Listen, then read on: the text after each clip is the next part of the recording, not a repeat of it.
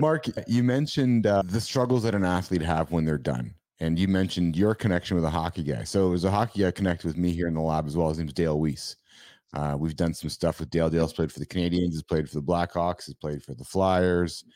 We recorded a bit, and I would not expect you to have seen it, but we did a two-part show about 4 weeks ago where Dale sat down here in the lab with me with his microphone and just opened up with the struggles he has been having as an athlete and identifying with one thing since he was 5 years old. And then essentially the metaphor of checking out of the Bell Center on a Friday and checking into Friday Night Beer League hockey with his buddies on a Monday. And like, hey, where did the 20,000 fans go?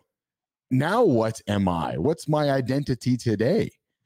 Talk about the conversations you have had with guys coming across your world where that theme is a common recurrence, Mark.